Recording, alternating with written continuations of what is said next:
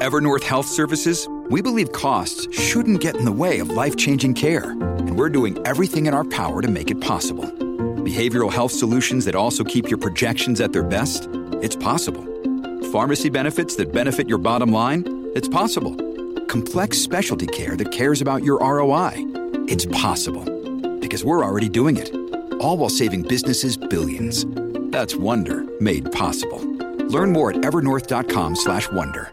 G'day, Mike Hussey here, but you can call me Mr. Supercoach. KFC Supercoach BBL is back and there's 25 grand up for grabs. So what are you waiting for? Play today at supercoach.com.au. T's and C's apply. New South Wales authorisation number TP/01005. So let's get to him. Our main man, Hobart and Launceston, not too far away. The Gold Collar final right on our doorstep as well. Yeah, it's about time we gave him the airtime he deserved. Well, he demanded it, to be fair. Brennan, good afternoon to you. Good afternoon, gents. Gee, you've read that script really well. You've both earned the $50 I was about to pay you. Hey, mate, you know what? We catch the comments of the highest order, mate. But in all seriousness, how's the week been, brother?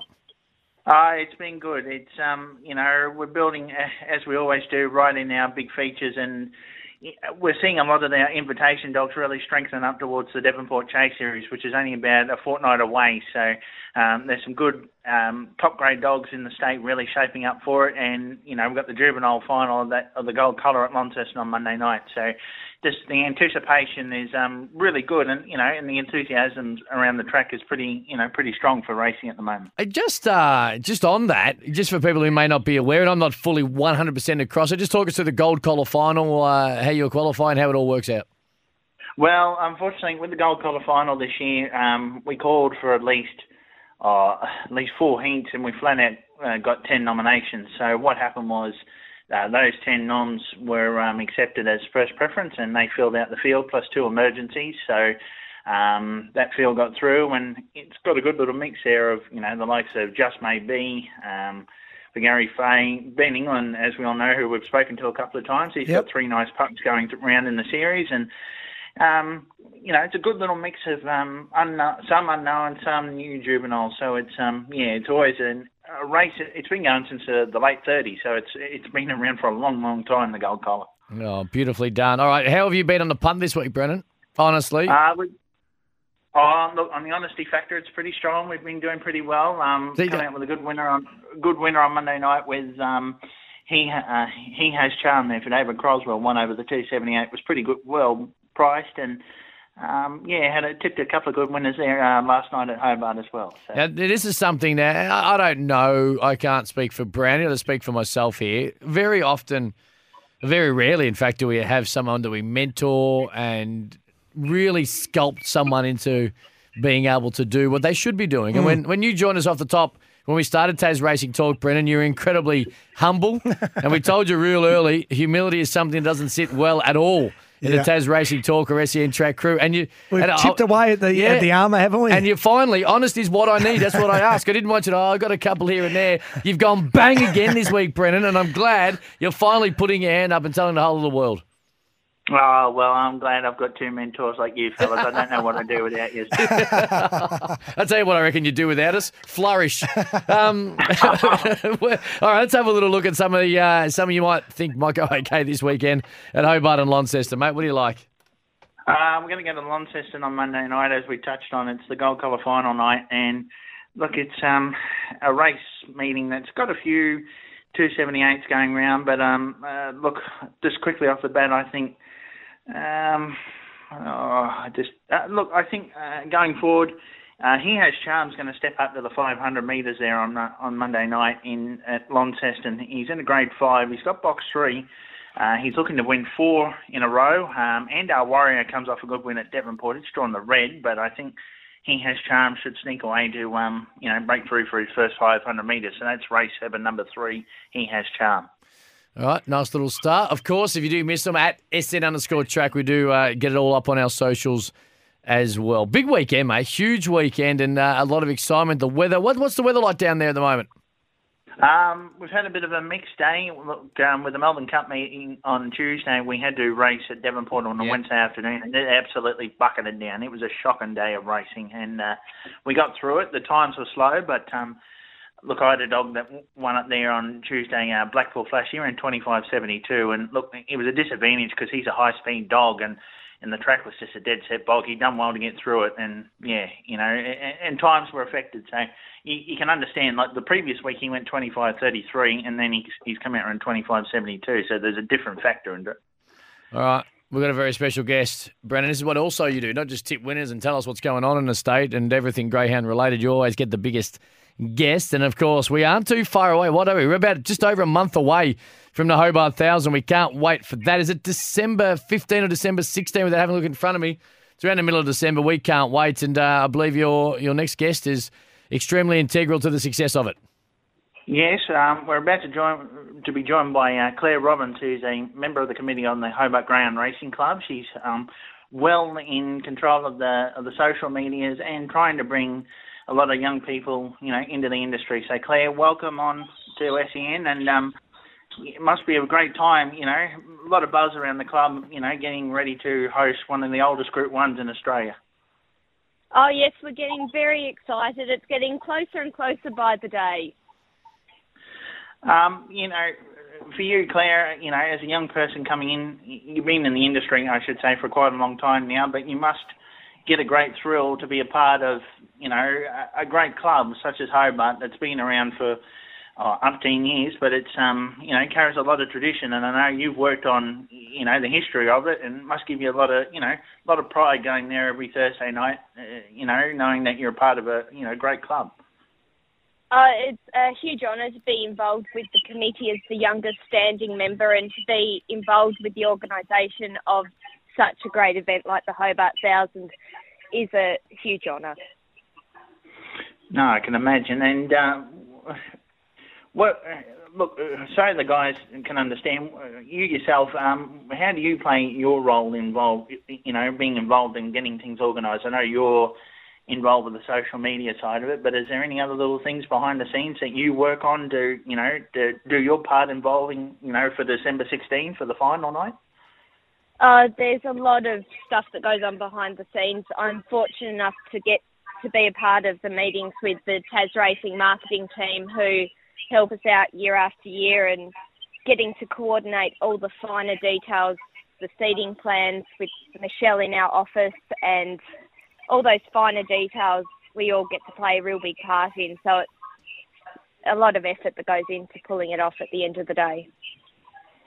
Well, I can imagine. And obviously around this time of the year, as the guys both know, in all different codes, we all like to have that anticipation about, what runners are going to come across, and, are we going to get like Tommy Shelby come back and all those sort of things. So you must be hearing a lot of discussion around the track leading up to, well, it's only a matter of weeks away, the Heats, but must be plenty of talk about it. Yeah, so with the interstate nominations closing on December the 2nd, there are talks now of who's coming down. There's a possibility that the great Tommy Shelby himself may make a return to defend his crown, which will be a huge honour for the club just to have him back in the state. But we've got so many great young local dogs coming up through the ranks as well. It's going to be a really, really good heats and finals this year.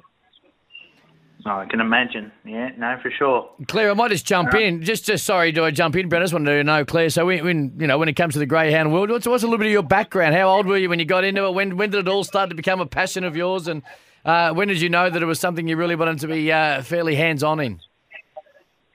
It happened when I was 20. My former partner, I used to go pick him up from the track, and it kind of snowballed into catching dogs for one of our older trainers, Donnie Oldham, and then from there it just grew and grew and grew. I've been an owner trainer now for, I think it's nearly 6 years, and a breeder for nearly 12 months. So getting on the committee in the shadows of the late Denise Fish was a huge honour to be elected by my racing peers down here. It's addictive, Claire, isn't it? You sort of roll in and you mentioned now you got a sort of a fleeting interest through someone else, and then it just grows and grows. And next thing you know, you're doing, you're owning, you're training, you're breeding, you're in the committee of one of the biggest races in this country, and it just seems to snowball into opportunity after opportunity, which you continue to grasp. It sure does, and that's what a lot of people on the outside don't see, is the opportunities for young people coming up through to get involved with things like Minister Howlett's Next Generation Racing Committee that Brennan and I are both fortunate enough to be on, to get involved with catching dogs and learning about what goes on behind the scenes and off the track as well. There's just so many possibilities for a lot of young people out there that isn't really well advertised. Claire, obviously with the Hobart 1,000 just over a month away, as we've touched on a little bit, there's always different restrictions, and logistically in today's day and age with coronavirus makes it a little tougher and a bit more complicated for the clubs and the organising committees and everyone else involved to make sure it runs really smoothly, to be able to get everyone in safely, of course, and also to be able to get fans. Are we looking at a capacity crowd? What is that ongoing conversation like about making sure it's safe, but also making sure it is a traditional Hobart 1,000 where many people can get there and enjoy a great night of racing?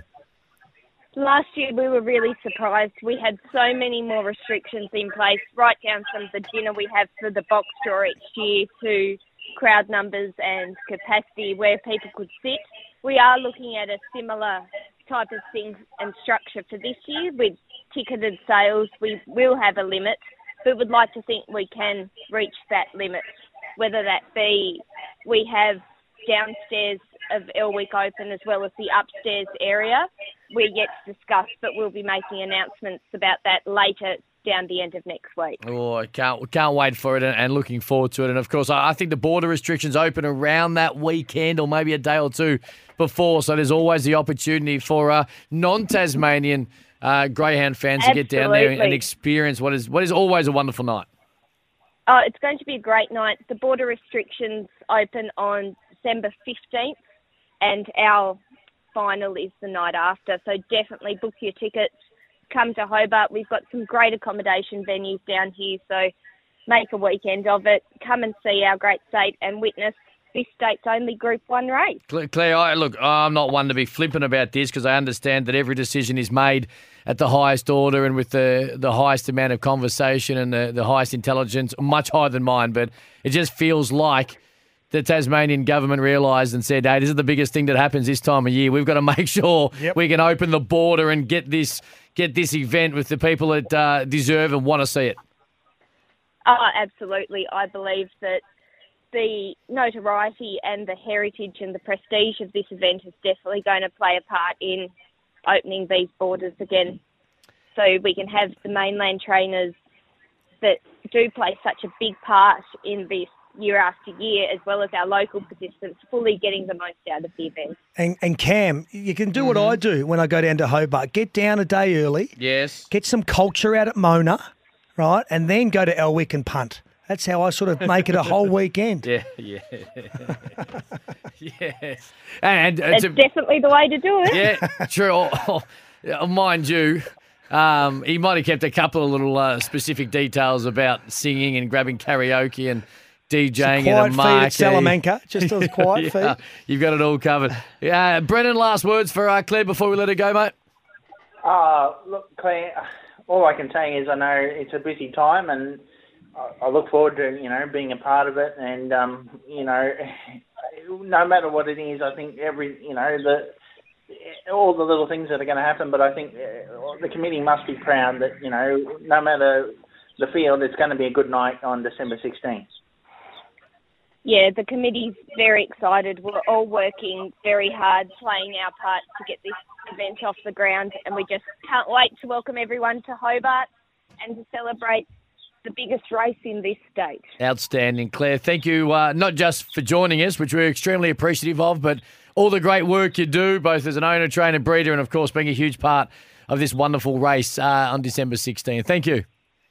No worries. Thanks for having me. Claire Robbins, there you go. She joins us. Brennan, before we let you go, mate, just want to roll through those tips again. A couple of people just off the text who might have got to the show a little late just asking what's going on, mate. What do you got for us?